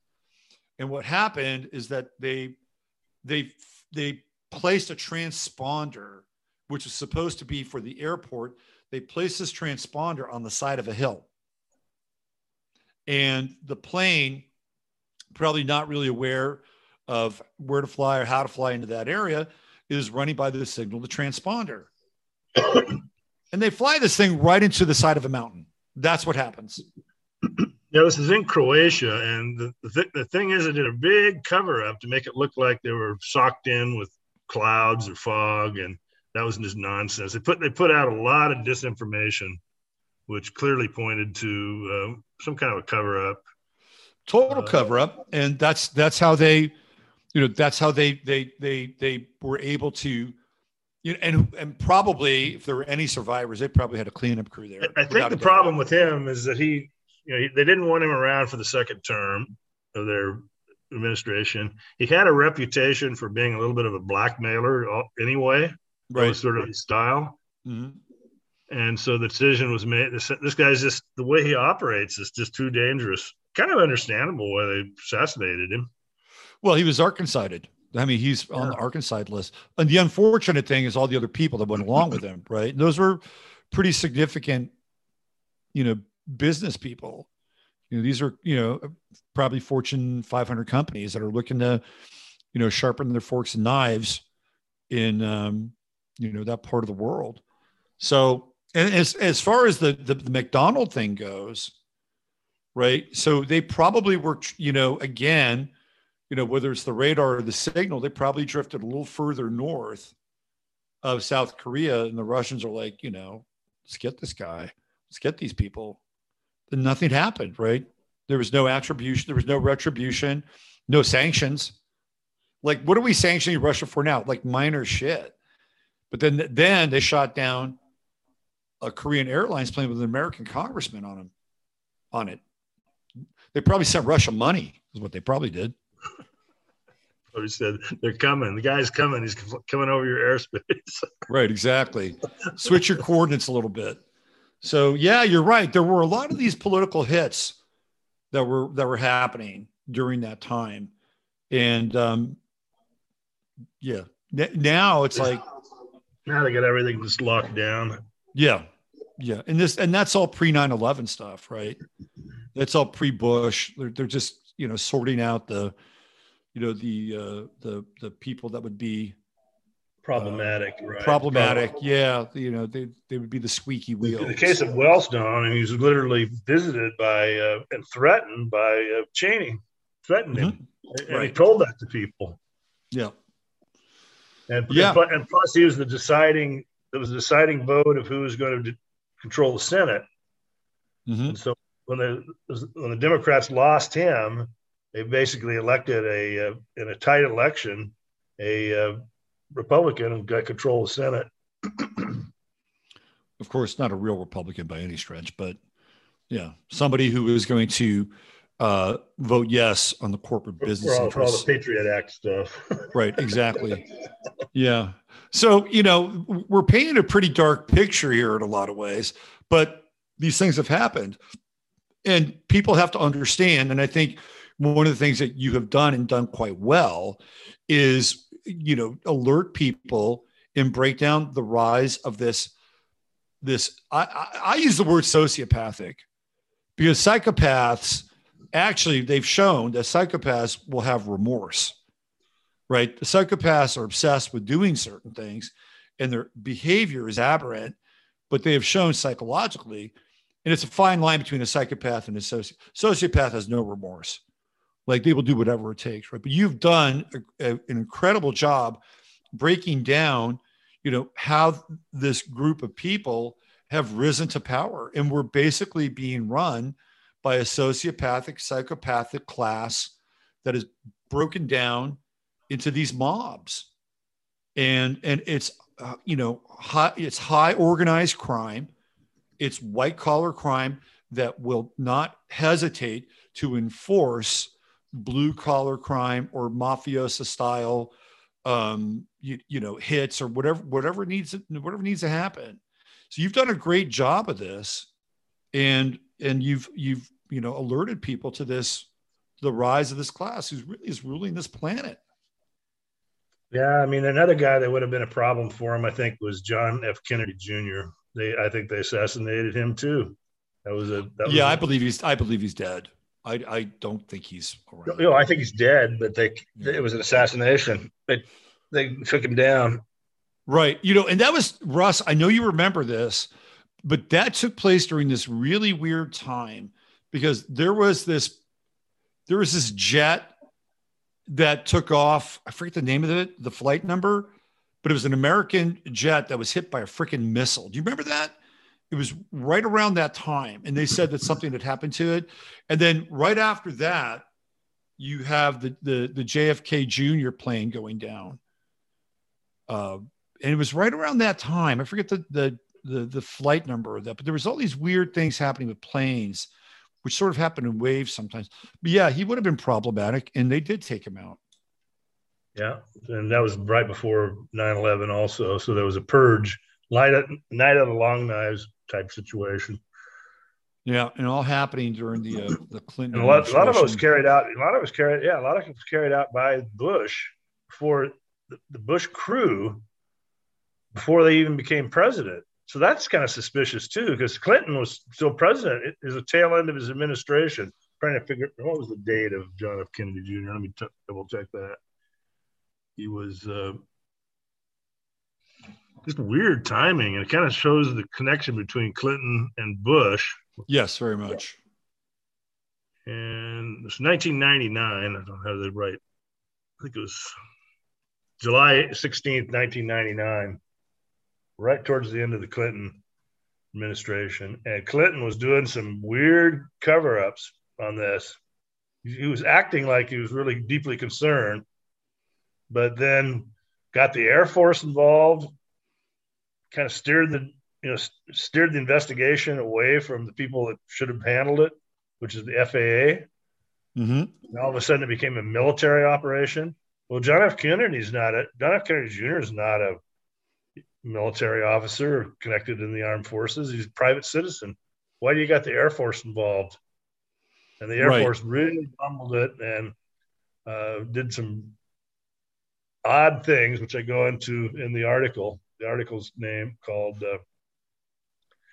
people should go read these articles. It gives you an understanding of the true nature of our society. Re-examining the untimely death of President's son, John F. Kennedy Jr., written in the last year and a half ago. Let's see if I can bring that up here so people can get a visual of that. Give me 1 second here. Where's your site? It was TWA Flight 800, which exploded over Long Island in 1996. Okay. Yeah, who was on that flight? There was some people.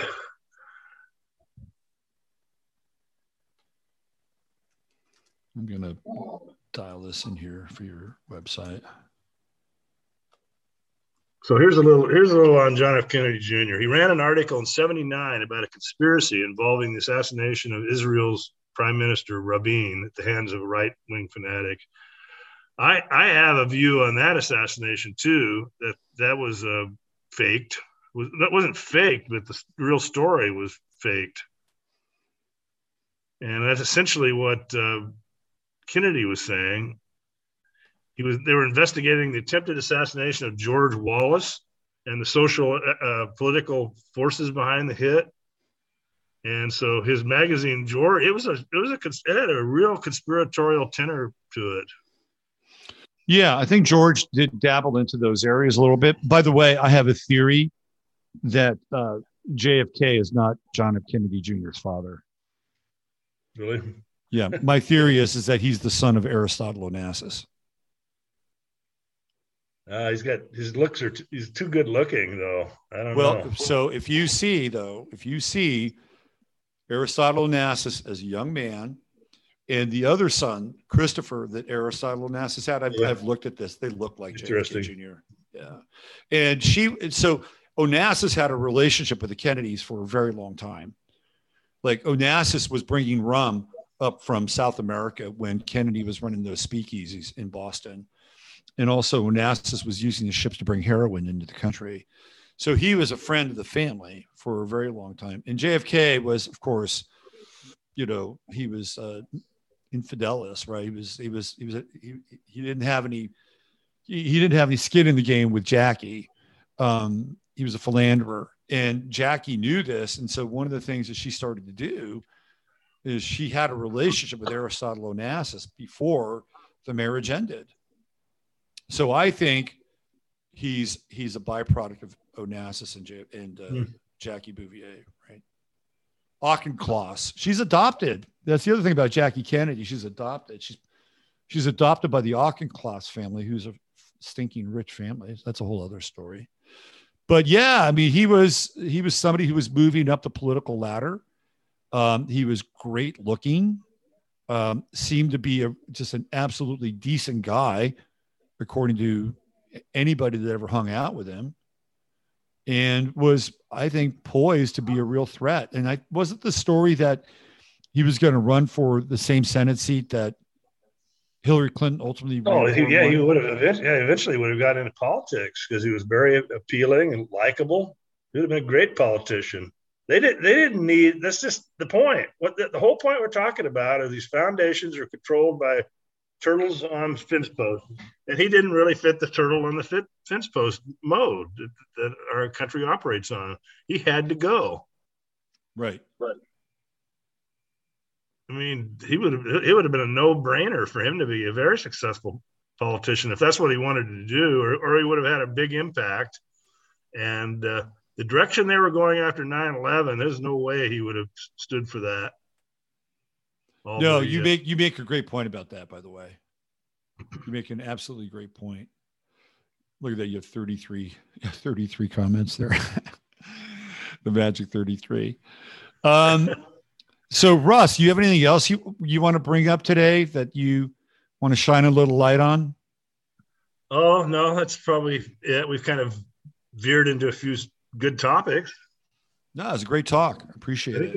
I think I kind of proposed that we talk about this Jimmy Savile thing a little bit, but maybe we could do that later. It's on Netflix. I would just quickly comment that I wrote an article before on it.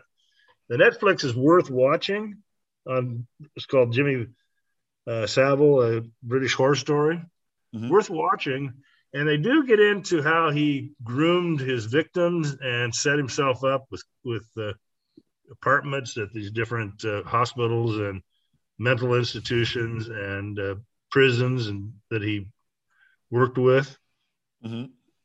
Well, they described that he basically did that to groom young girls, and the Netflix series did a good job of covering that part of it, but they really didn't go down the rabbit hole at all of who he was.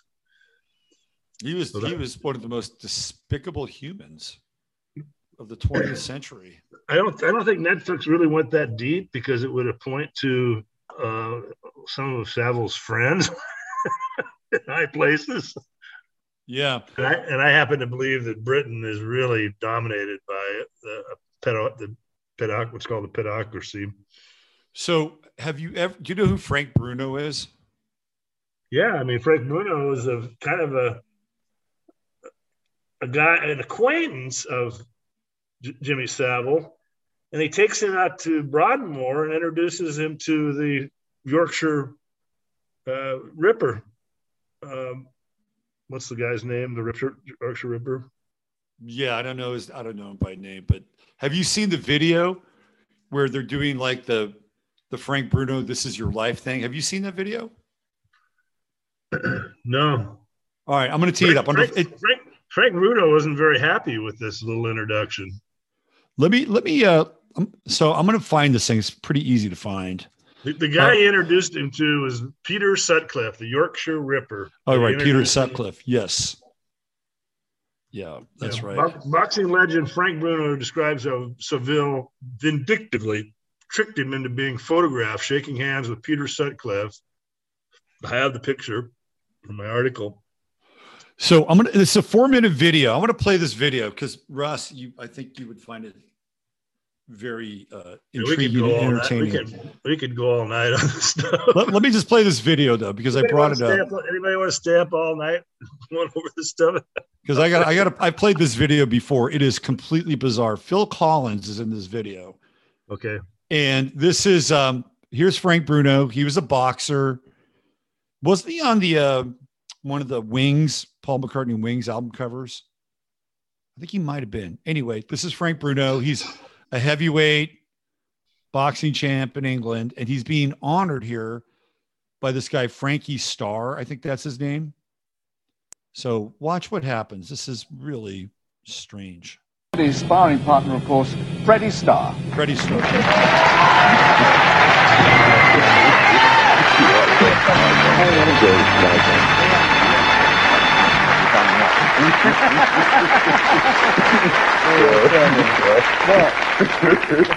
Freddie, anything you wanted to say? Sorry?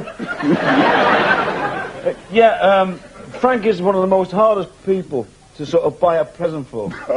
No. You bought me one, though. Yeah, I did. I did, yes, I did, for Christmas. And you remember, it was a Black & Decker. Don't talk about that. No, the thing. Pass on that, Freddie. Okay, Freddie, cool down. All right, then. Calm down. No, but it broke down. The Black & Decker? Yeah, it broke down. Yeah, it was all right on holiday, though. I know. It turned on, mate. Is this a private joke of some kind? Yes, it's a private joke, but what I'm saying is that I've come along here this evening to pay to a great man. He's really crying. That's good. You're joking. Thank you. Yeah. Wow.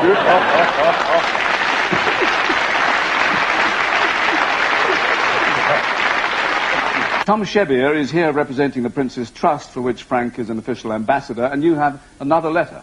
Frank, I've brought you a letter this evening from the Prince of Wales, which I'm just going to read out at his request.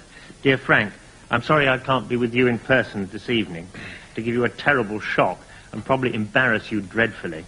but I did want to add my congratulations to this well-deserved tribute. I would particularly like to thank you, Frank, for all the hard work you put in on behalf of the Prince's Trust. You've been an inspiration to many thousands of young people who have seen in you someone who from very modest beginnings has achieved great things. I can only salute you and give you my warmest best wishes. Yours most sincerely, Charles. Thank you, Tom Chevy.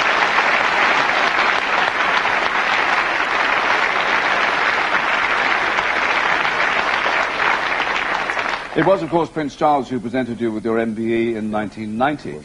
You often worked for the Trust with another official ambassador, Phil Collins. Frank, so they got you.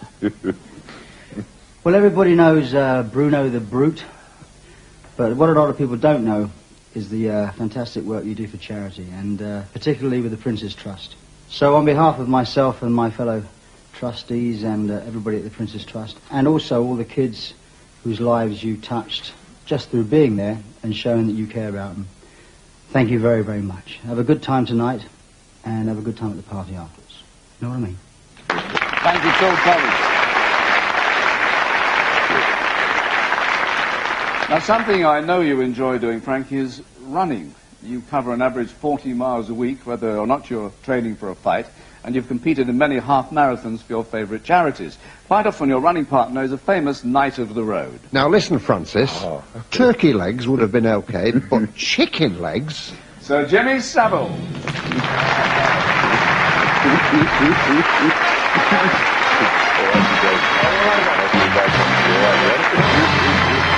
All right. So did you see how Phil Collins was talking to him? Yeah. Like all the children you touched. And Fred is good buddy Savile.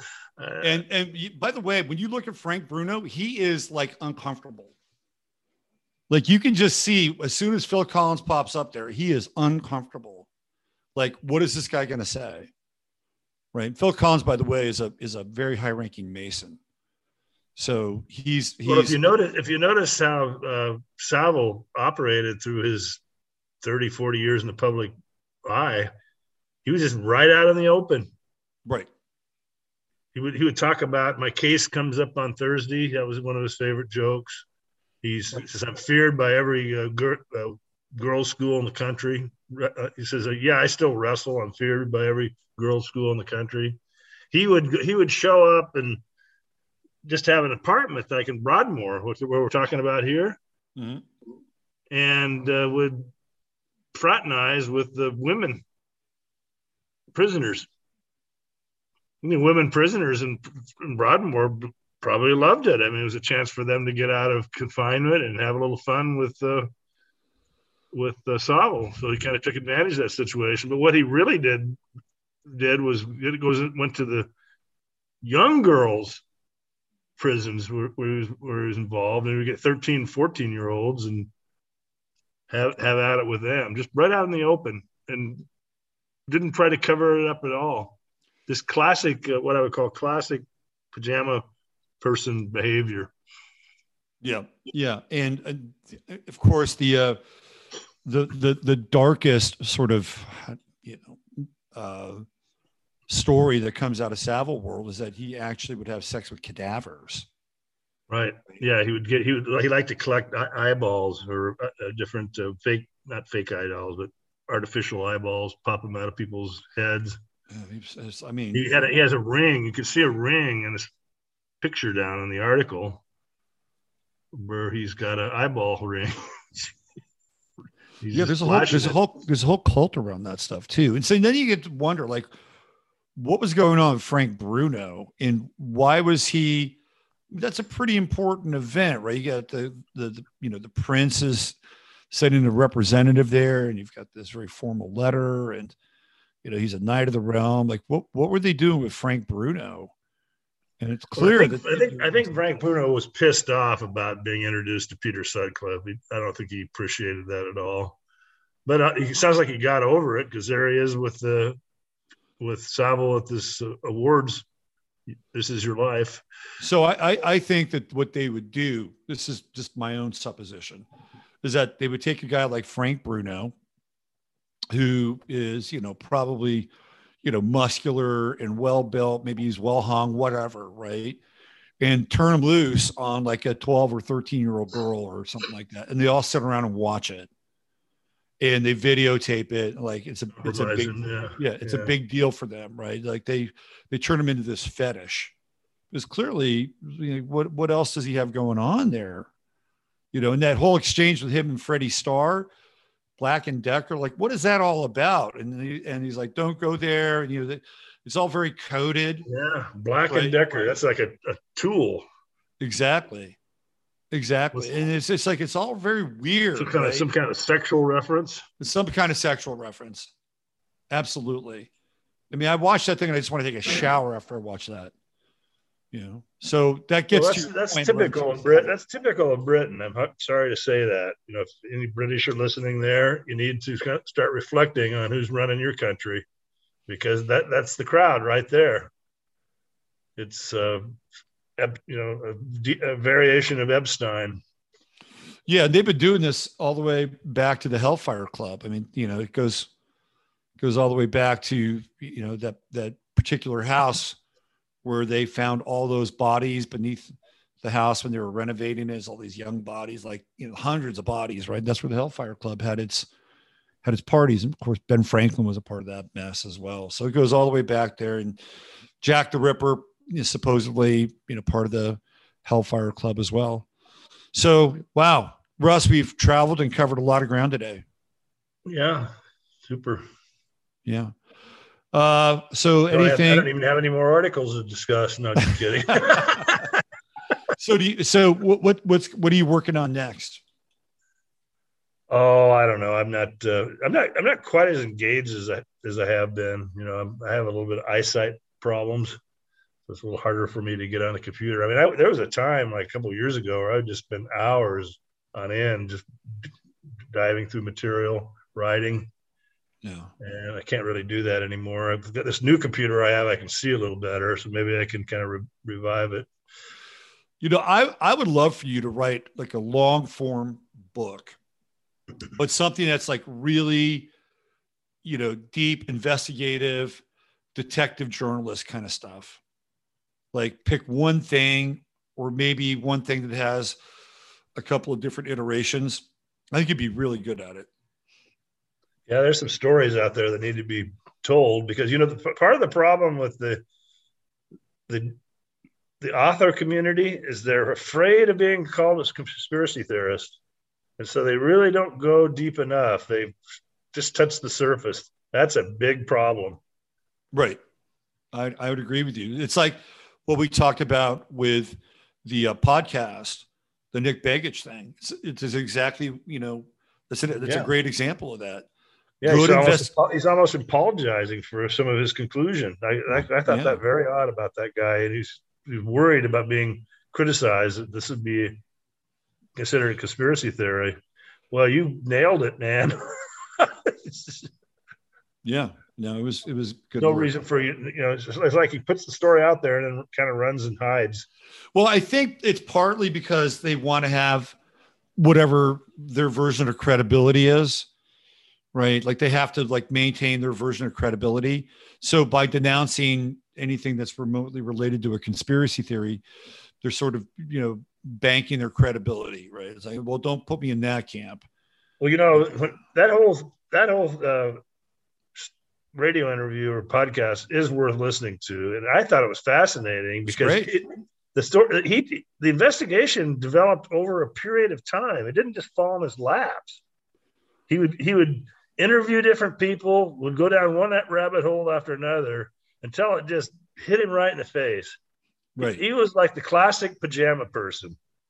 Yeah. And finally, he couldn't really deny his lying eyes, and he pretty much had to tell the truth about what happened, but then kind of labeled it as, well, I'm just I don't want to be a conspiracy theorist.